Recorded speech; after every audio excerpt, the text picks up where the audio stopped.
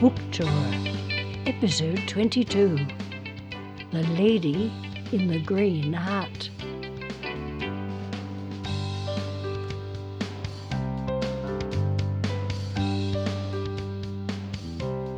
Outside, the sky is night black, and as I wait for the shuttle taxi that will take me into town, a young woman comes up to the hotel's reception desk.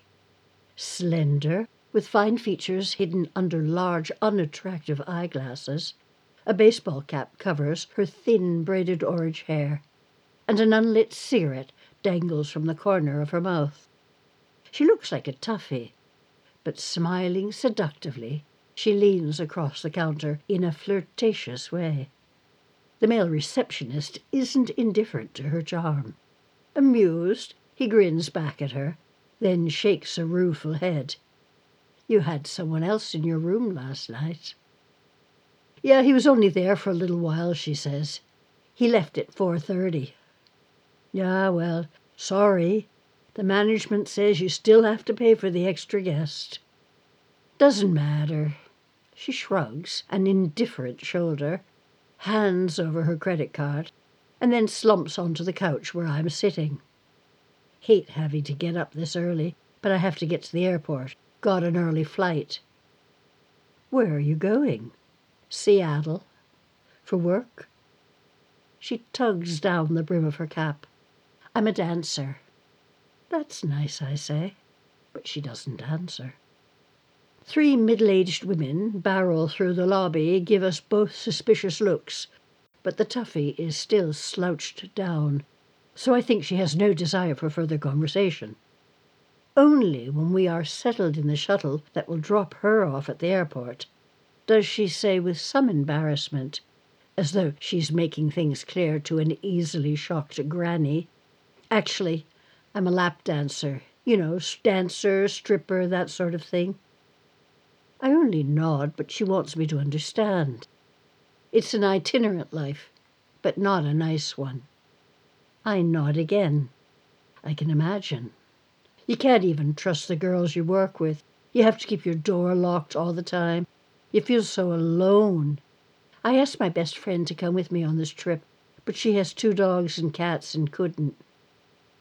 She stares out at the bleak industrial wasteland we're passing through. You have to want to get up in the morning. Her loneliness is touching.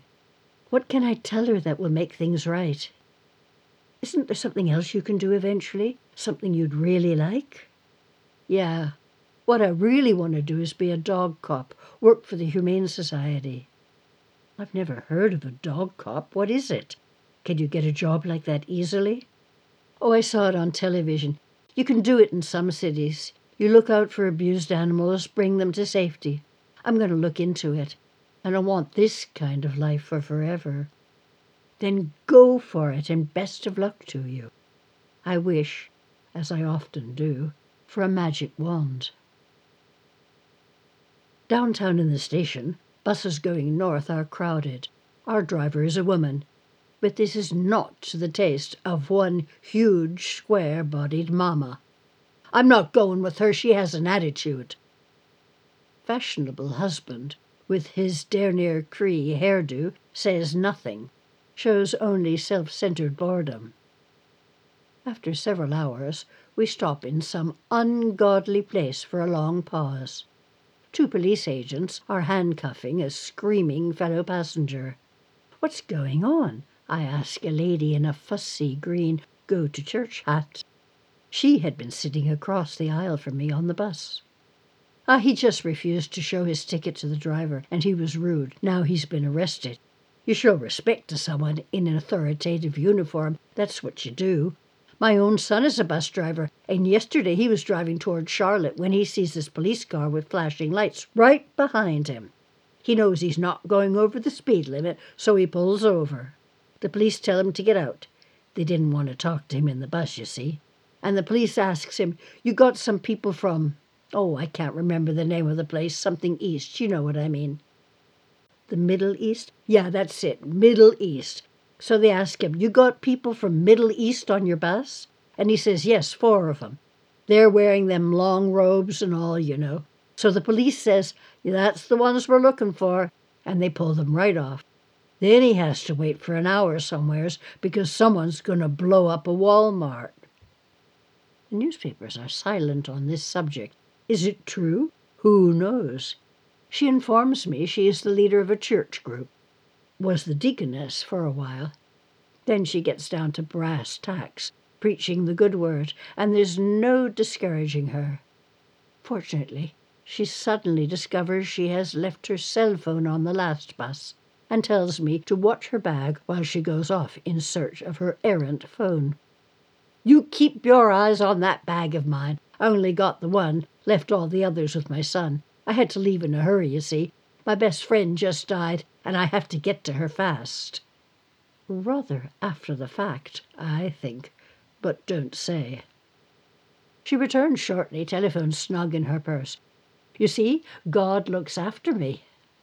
I tell her my own story of losing a telephone one morning on a train in France while accompanying a friend to the airport near Saint-Malo. By the time I'd discovered my loss in the city of Rennes, the train had gone on, heading for the far west of Brittany, before shunting back across the country to Paris. We appealed to the station master, and he phoned one of the controllers, who went to our seats, but the phone was gone. For the next 6 hours I had thoughts of someone calling Brazil in Tahiti and racking up a phone bill I'd never be able to pay. After a longish bus trip to Saint-Malo, my friend took the plane to London, and I returned by bus to Rennes and bought a ticket to the city of Laval, where I had left my car. There was an early evening train leaving immediately, and I had to run to catch it. Certainly it would have been easier to wait for the next train that left half an hour later, but the train station was cold and cheerless. I scraped in just as the doors were closing and took a seat. And suddenly I heard a telephone ring, a familiar sound coming from somewhere beneath me. I took a peek under my seat, and there was my phone, exactly where it had fallen after dropping out of my purse so many hours earlier. It had travelled back and forth for over 1,000 miles, and no one had seen it. By pure chance, I had managed to step into the same train compartment and take the same seat of the same train I had been on earlier in the day. The green hat lady smiles happily. You see, God took care of you, too. He knew that was your phone, and he wanted you to have it. Which is a comfort, since I'm a sloppy sort of person. Yet I can't help wondering if there aren't more important issues for a God to busy himself with. In Philadelphia, I wander through city streets where town houses are lovely, and the beautiful 30th Street train station is a glory, especially to me since I live in France, where elegant 19th century stations are being converted into shopping malls. Of course, nothing is certain.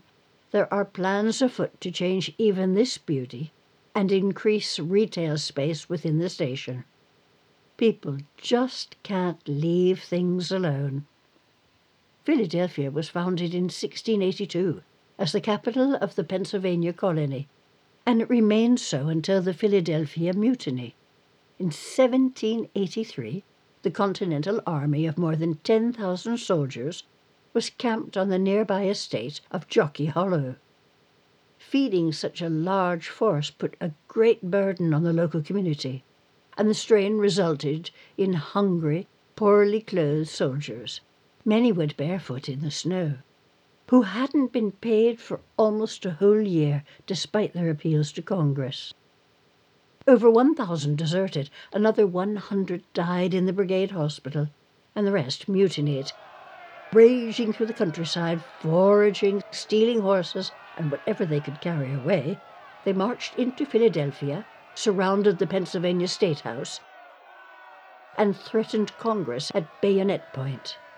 Instead of resolving the problem, Congress took refuge in the first-floor room where the Declaration of Independence had been signed, and begged the Pennsylvania government to make the mob go away. They pleaded with George Washington to send reinforcements. Then, terrified, They pushed through the rowdies and fled the city. When he heard of the mutiny, Washington was incensed. I cannot sufficiently express my surprise and indignation at the arrogance, the folly, and the wickedness of the mutineers. He dispatched 1,500 troops to disperse the crowd and arrest the ringleaders. He did, however, urge Congress to provide supplies and deliver pay. In July 1790, the new national capital of Washington was created on the Potomac River, and Philadelphia lost its important status. There's a fairly large audience at the Historical Society for my book talk, which is certainly satisfying. Okay, I only sign and sell 2 or 3 copies, but there is compensation. The president of the Historical Society just happens to own a very chic restaurant in the city, and after the talk, that's where he takes me. Learning of my passion for oyster, he presents me with a huge plate loaded with 2 of every variety available on the east and west coast of North America. The oysters and the lovely white wine I'm served are hedonistic treats, and they easily outweigh the unloading of only a few books.